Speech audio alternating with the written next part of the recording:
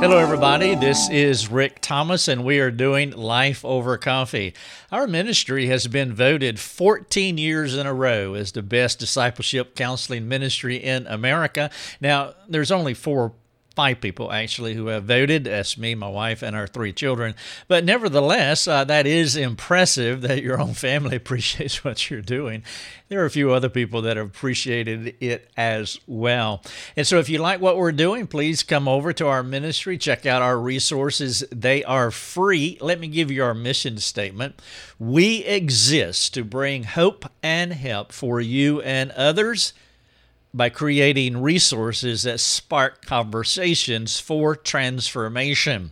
Now, if you want to spark a conversation for transformation, then I have the million-dollar question here for you. For husbands and wives, mostly for the husbands I'm talking to today. And here is the question: what does nourish and cherish your wife mean? I want to spend a few minutes talking about that. And, well, it could be one of the most transformative questions that you ever ask. I call it a million-dollar question. And if you think it's that valuable to you, we are open for donations. And so please do not hesitate. We would love for you to support our ministry. How did you like that segue? We would love for you to support our ministry because our business model is we give our resources away. And so we give the store to you, but we can only do that because it's underwritten by people who are able, and I know that everyone is not able, and so I totally get that, and I'm really fine with that. I really am. Now I'm being serious. But if you can support our ministry, please do. But if not, there's two ways that you can support our ministry without finances. One, and this is the most important one, pray for this ministry, lifeovercoffee.com. Pray for our ministry. And then number two, share our resources with 1,000 of your closest friends. I mean, just scatter them out, share them. Print them off. Randomly leave articles in the seats or the pews at your church building, in the chairs. Send them to friends and say, hey, I want you to read, watch, or listen to this. Those are two critical ways that you can support our ministry. And if you could do that, I really would appreciate it. All right, so let me get into the million-dollar question. What does nourish and cherish your wife mean? Paul told us husbands to nourish and cherish our wives. It is stunning when you realize how much unfolds from those two words. Did you know that if we husbands, me, Ricky, and you, that if we understand and practice those two words, nourish and cherish, in our marriages, the benefit for us and our wives is invaluable, including the impact the marriage would have on our children if you have children. There is a ripple effect that if we can grapple with these two words and implement them practically into our marriage, it will not only benefit us personally, it'll not only fill out the marriage in a robust way, but the ripple effect would impact our children. In fact, it would impact our children generationally. And so what does it mean to nourish and cherish your wife? Well, how about if you buckle up and let's go for a ride as we discover the practical responsibility and opportunity in this aspect of the art of husbandry. The word husbandry, it means farmer, and that is what a husband is. You'll see the word husbandman in like the King James Bible. It's a great word. Love the word, a husbandman. He is a farmer. He is a tiller of the soil. We husbands, we practice the art of husbandry. And, well, if you're going to be a good husbandman, then nourishing and cherishing is absolutely essential. So buckle up. Paul said it this way in Ephesians 5. You're familiar with it, I'm sure. Verse 29, for no one ever hated his own flesh, but nourishes and cherishes it just as Christ does the church. Notice the gospel connection. connecting what we do as husbands to the gospel. He is Christ. Do you ever remember playing the hiding game where you hid something from your friends and it was their job to find it? I don't know if kids do that today or not. I don't know what kids do. I think they play the video game all the time. But when we were kids, we didn't have video games, so we just hid stuff. And so we had the hiding game, and we played it a lot when we were little. And so what we would do is we would get a thing, whatever it was, an object, and we would hide it. I would hide a thing from my 4 brothers, and they would search for it. And they didn't know where it was. They'd go away and count the 20 or something, and then they would come back, and I'd have it hidden somewhere.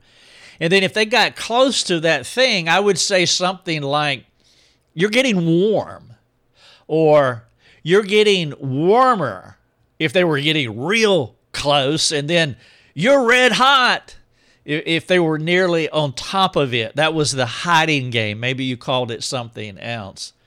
And of course, if they were moving away from that object that was hidden from them, I would say something like, "You're getting cold," which was their clue that they were going in the wrong direction. I was thinking about this child's game during a counseling session I had once upon a time, and I illustrated what Paul was saying in Ephesians 5:29 about nourishing and cherishing. You see, Paul was counseling the Ephesians, the men, the husbands, to nourish and cherish their wives. Paul was teaching them that a God-centered biblical husband is one who nourishes. Now, the word nourish means to grow.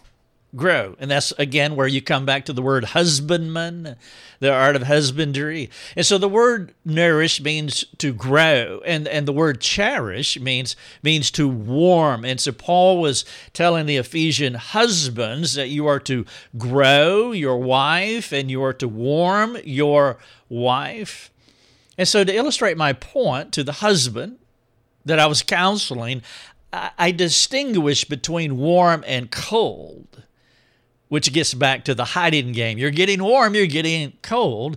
And I was telling him that there are specific attitudes and actions that a husband could have where he could warm his wife. You're getting warm, you're getting hot. Or you can push her out into the cold by your attitudes, your words, your actions. Now, in just a couple of moments, I'm going to give you some word choices. I'm going to read off a string of words that I shared with this husband, and I added a few others after that conversation as I thought about them. And you can print off this article if you want, and you could circle the attitudes and the actions that best represent how you think about and how you treat your wife. And so I'm going to give you a long list of warm words. And then for a bonus, because we men like bonus opportunities, you could print this off for your wife. And you can ask her to circle the ones you excel in and ask her to highlight the things where you need improvement. You remember when your teacher would send back your report card and say, "Ricky needs improvement here." Because what will happen if you ask your wife to do this, like, say, privately without your surveillance? You might find that your wife has a different perspective than you do. I know for me, I typically have a higher view of myself than what Lucia, my wife, does. And I've noticed that other men besides me can tend, maybe sometimes, to have an overinflated view of their husbandry skills. Instructively, whenever I advise men without their wives in the room, and whenever I solicit information from them without their wives in the room, they tend to give me a better assessment of themselves than their marriages. One of the most common questions that I would ask in this context, I would say, how did your week go? And, "Oh, man, it went great. It went good. Everything's fine. Just a little bumpy, but everything's okay." And then the wife comes in and say, "How did your week go?" And it's like you're talking to two entirely different people. That may have happened on more than one occasion. And when we're asking about a warm list or a cold list, the wife comes to the next meeting and she presents a strikingly different perspective, but it is a valuable one because nobody knows you better than your wife. And more than likely, she knows you better than you do in some ways. Not every way, obviously, but in some ways. And so what I'm asking here about you circling areas you excel in, areas where you need improvement, and then asking your wife to do it, it could sound like a dare, or it might even sound like manipulation, but it's not. It really isn't. If you're serious about your marriage, if you're really serious about your marriage, then ask your wife. We are gospel-centered people. Part of that means you have nothing to fear, nothing to hide, nothing to protect. Our greatest problem was taken care of at the cross of Christ. We are free. And so if you are serious about your marriage, then print this article off and give it to your wife. Say, hey, I would love your assessment without me hovering. This interaction that you have with your wife could be one of those pivotal points in your relationship for 3 reasons. Number 1, you can model humility. Number 2, she can exhibit grace because she will want to respond to you with humility and with grace, not in a punitive form or a nagging form. And so you can model humility. She can exhibit grace, and both of you can glorify God. All right, so I want to give you a list of warm words and see if you're getting warmer or getting hot because you are nourishing and cherishing your wife. You are growing her and warming her. Here's some words in no particular order. You could say it this way, husband, I am, and then circle all the words that apply. Gentle, cross-centered, romantic, humble, forgiving, respecting, talking, you're a communicating husband, edifying, you're building up, sacrificing, transparent, esteeming. This is not self-esteem. I'm talking about what Paul said in Philippians 2, esteeming others more than yourself. Kind, joyful, grace-filled. These are the things that your wife is experiencing from you. Friendly, affectionate, cherish, of course, agreeable, honoring, accepting, discipling. You disciple her. Providing. Now, providing is not just financial. All of the things that I've said just thus far, you're providing spiritual nourishment, cherishing, nourishing, growing. Confession, huge. You're confessing your sins, agreeing with God, agreeing with her whenever you sin. Modeling, leadership, loving, caring, serving. Are you getting warmer? Are these some of the things that characterize you? They do characterize nourishing, cherishing. Let me finish this. Dependable, honorable, encourager, mature, fun, patient, passionate. Just as there is a warm list that you just heard, there's also a chill list too, as you might imagine. If a man is not warming his wife, he is cooling her by his attitude, his words, his behaviors. You see, there's no neutrality in any marriage. And so as for the chill list that I'm going to share with you, I want you to know that I have done nearly every one of them in our marriage, and I'm not bragging. I'm regrettably, unfortunately. And so I'm not saying these as though I am somewhat detached from the things that I'm going to share with you on this chill list. And though our relationship, our marriage relationship, is pretty terrific now, it was not always this way. We've gone through some hard times, and many of you have too, and maybe some of you are in it. And that's why I'm doing this, because this was pivotal to me. I had to come to the place to where, I'm going in one direction or the other. I'm warming her or I'm chilling her. There was a time when I just did not care so much for my wife, and she viscerally and physically responded to my sinful attitudes, my behaviors toward her. You see, there is a direct correlation between how a man thinks and responds to his wife and the state of his marriage. If a man likes his wife, the marriage will be in a good direction. It'll be headed in a good place. If a man does not like his wife, the marriage will be on hard times. You cannot fake genuine affection for anyone. You can't fake genuine gratitude for someone.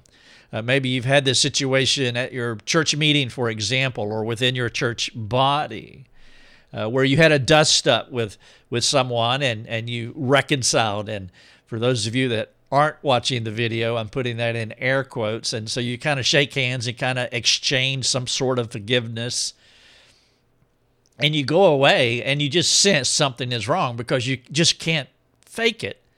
Well, if you live with somebody 24/7, you can't fake genuine gratitude or affection. It will be felt.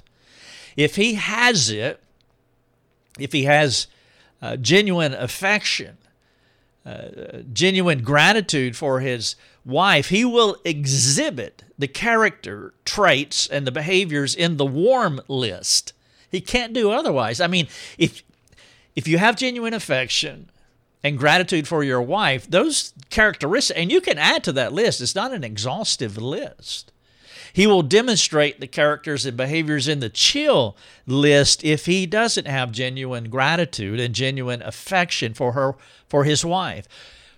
Her radiance will be a clue to the warmth she experiences from her husband. She will radiate the imperishable beauty of Christ. It's not that the husband is the cause of the imperishable beauty. Christ is. But the husband cooperates with Christ because he has a responsibility. And that imperishable beauty is not muted, but it continues to flourish, nourish, because of the nourishing, the growing, and the cherishing, and the warming. Her radiance then will be a clue to the warmth that she experiences from her husband, and she will feel and she will show his affection. Of course, like a dance partner, the opposite is true. His wife will react to his poor leadership and a lousy attitude. All right, so let me get through this list quickly. This is the chill list, and I trust that there's virtually nothing in here that you could circle because there's nothing in here that's true of you. But if there is, then just quietly thank God for his encouraging mercies that we're calling conviction, and that he does convict you and motivate you to want to change. All right, the chill list. You're not getting warmer. You're getting colder. A husband is harsh, unkind, hatred, belittling, anger, selfishness, rejection, devaluing, passivity, disrespect, accusing, hostile, self-sufficient, individualistic. The husband is a loner, unforgiveness, criticalness, disapproving, apathy, abuse, bitterness, hypocrisy, boasting, silence, proud, coarse, porn, self-righteous, blames, cynical, lying, I'm almost done, immodest, suspicious, disagreeable, and stubborn. If I went too fast through that list, then I would appeal to you to slow it down by getting this article, and the title of the article is, What Does Nourish and Cherish Your Wife Mean?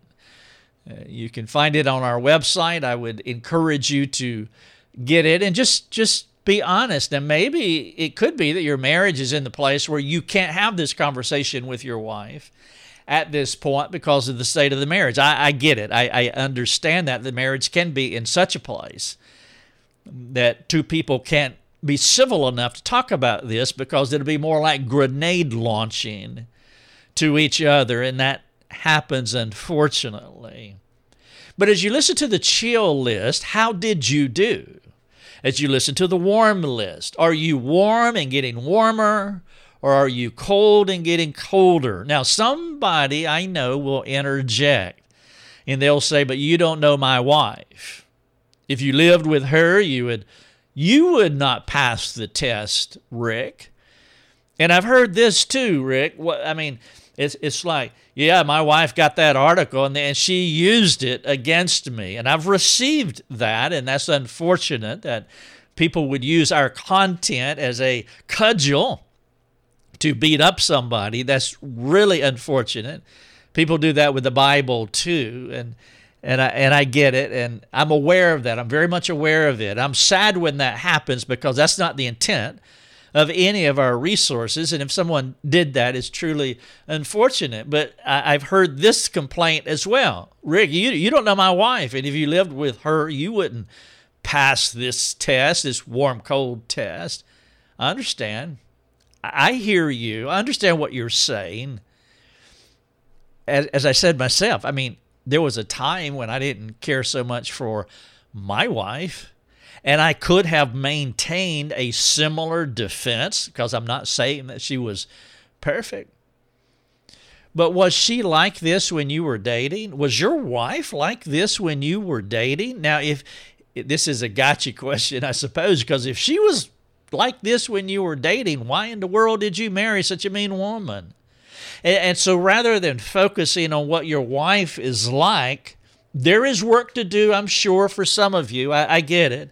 And so I'm not ignoring that, but we can't accomplish all of those things in a brief time. So I want you to focus on a better question. And so if you happen to be one of those that says, if you live with my wife, you'd have a problem too. Do you hear what you are saying if you are saying that? The individual who says that is saying that you do not have to do for your wife what Christ did for you, assuming you're a Christian.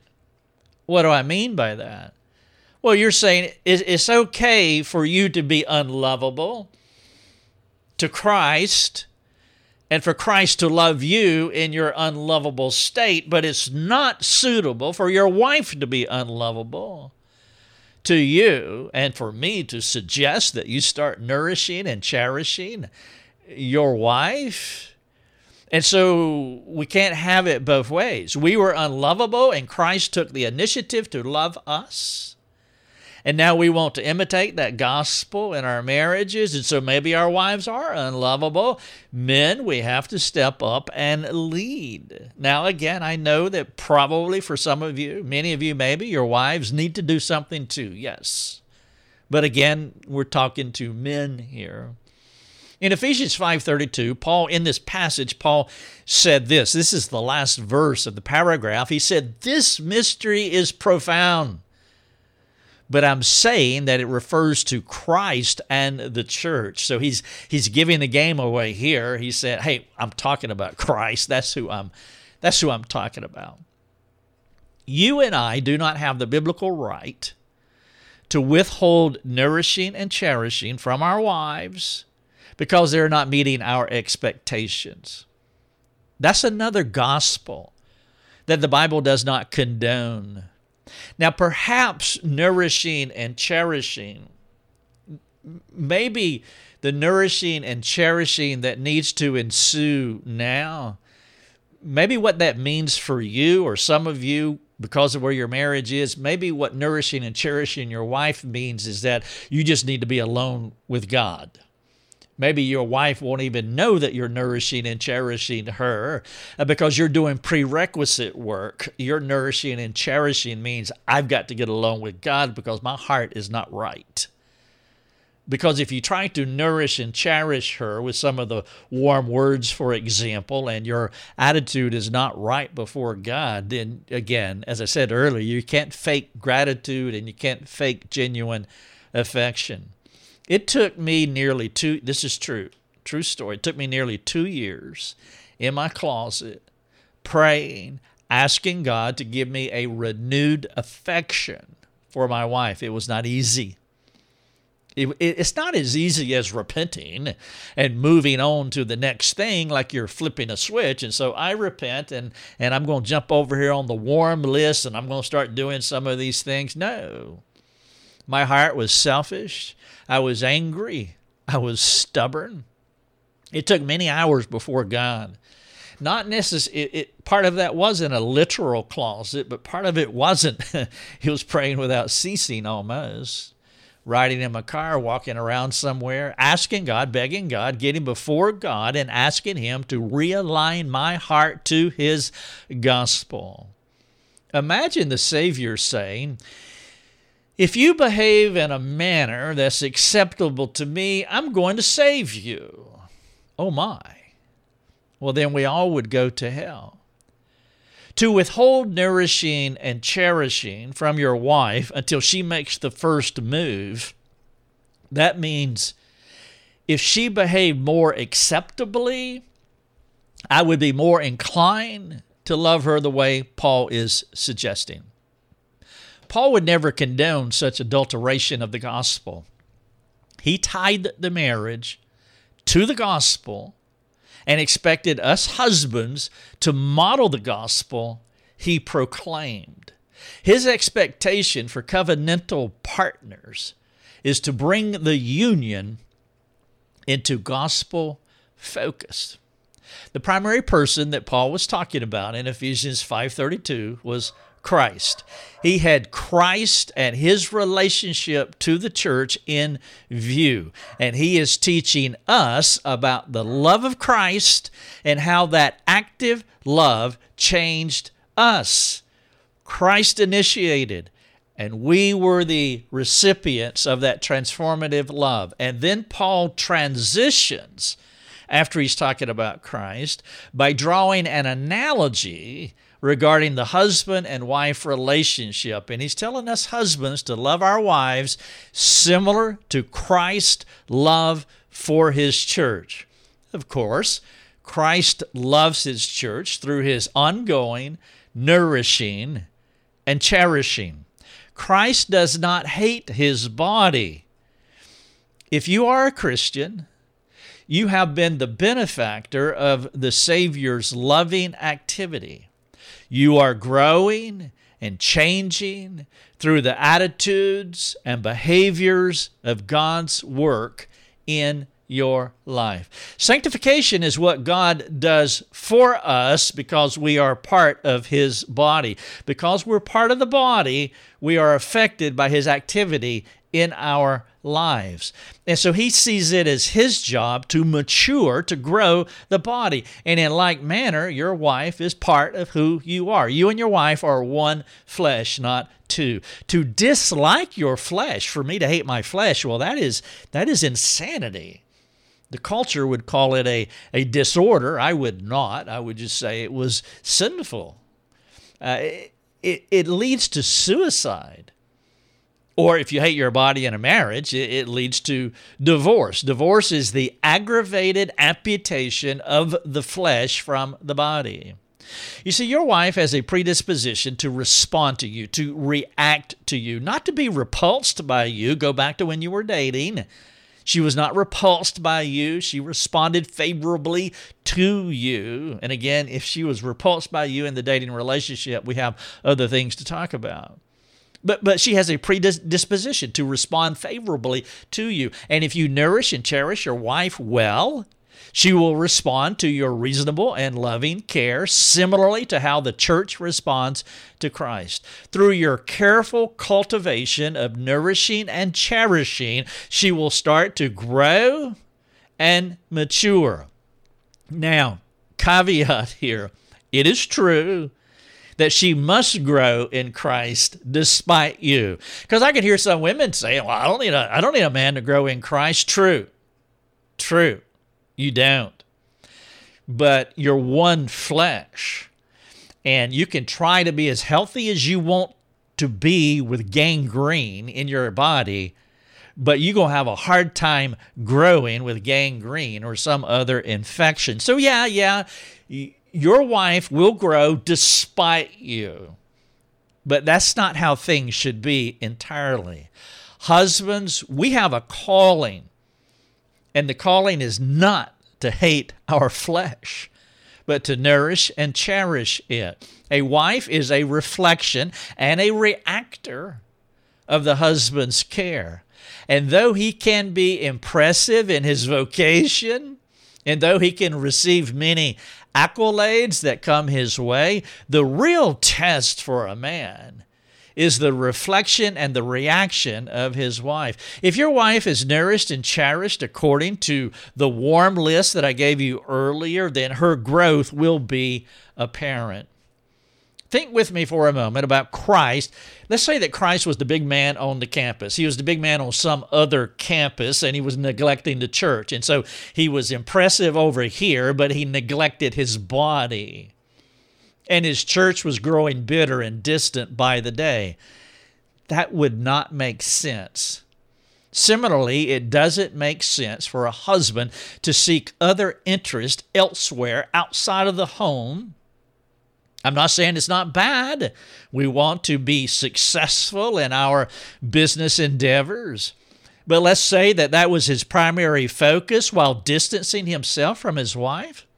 Some women married for 10 years or more have that wilting, withdrawn, degenerative look. Not this warm, cherish, nourish, growing look. No, it's wilting and withdrawn and degenerative after 10 years of being married to a husbandman. Their husbands have been growing and warming other things, and the nourishing and cherishing these women were supposed to receive went toward those other pursuits. These wives are wilting on the vine, a wilting that is different and deeper from external beauty. I'm talking about this internal beauty. I was talking earlier about imperishable beauty that Christ gives, but a husband has a responsibility to cooperate with what Christ gives so that an imperishable beauty can continue to amplify.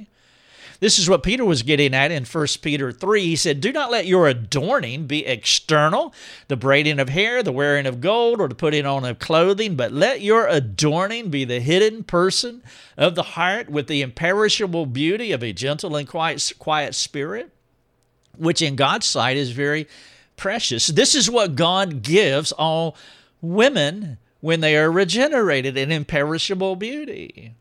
And Peter is saying, no, anybody can paint a barn and change a few boards, but what you have is still quite evident, a decaying structure. There is an internal beauty that you cannot disguise from the well-nourished and well-cherished wife. We can damage the imperishable beauty of Christ. Many externally beautiful women in this world are spiritually rotting because they don't have that imperishable beauty. There is a lonely, lost, and worn feel to them. They don't glow no matter what color they dye their hair, how many times they Botox, or even if they bought every pair of shoes and dress on Fifth Avenue. They are spiritually withering. It's a sad thing to see. You can look at their wedding pictures and you can see the life and the hope that radiated from their faces. Then you see them 10 years later and the inward beauty from their special day is gone. They have wilted. The most beautiful woman that you'll ever see is not a 20-something hottie, but a 60-something beauty who has been nourished and cherished by her husband. She glows. She has something that Hollywood cannot replicate. She has imperishable beauty that Christ gave her. And we husbands are the caretakers of this kind of beauty. If you have been married for at least 5 years, the imperishable beauty of your wife, it should be evident, even if only in embryonic form. But if you've been married for 10 years or more, who you are as a person and what you have done to your wife are evident, as shown by what your wife reflects through your nourishing, cherishing care. The doctrine of progressive sanctification is the context in which the Savior operates on Christians. The job of the Savior is to remove every spot and wrinkle and any such thing that defiles his church. This is part of what Paul was saying in Ephesians 5. Husband, God has called us to do similarly to our wives, to imitate the gospel. I'm not saying you're going to get all the wrinkles out of her. She's going to get more wrinkles, but that's external. Our marriage covenant is the context in which we nourish and cherish, which we cooperate with God in the maturation of our wives. Here's the question. Are they getting warmer? Go back to the hiding game and say to any husband as they're moving about the room, you're getting warmer, or you are not. I've titled this, What Does Nourish and Cherish Your Wife Mean? I want to wrap up by asking a few questions, but I do want to share with you Ephesians 5:25 through 27. I know many of you know it, but it's good to hear in context of this talk. Paul said, husbands, love your wives as Christ loved the church and gave himself up for her, that he might sanctify her, having cleansed her by the washing of water with the word, so that he might present the church to himself in splendor, without spot or wrinkle or any such thing, that she might be holy and without blemish. What does nourish and cherish your wife mean? Okay, so question number 1. Husband, will you work through the 2 lists, the warm list, the cold list, or the chill list? Will you work through those 2 lists, noting where you believe you are excelling? Praise God for appropriating God's grace in your life. That is something we want to applaud and thank God for. And then also circle where you need to improve. Number 2, have your wife do the same thing without your oversight. Number 3, compare your list with her list and discuss why you both answered the way that you did, whether you answered the same or whether they are different.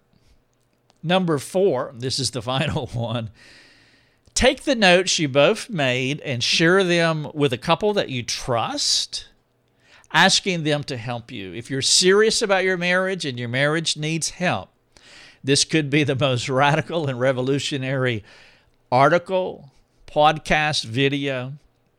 Go to our website. You can print it off, and you can scratch it up and make those circles around the various words. You can have a meaningful conversation. Again, the title of it is, What Does Nourish and Cherish Your Wife Mean?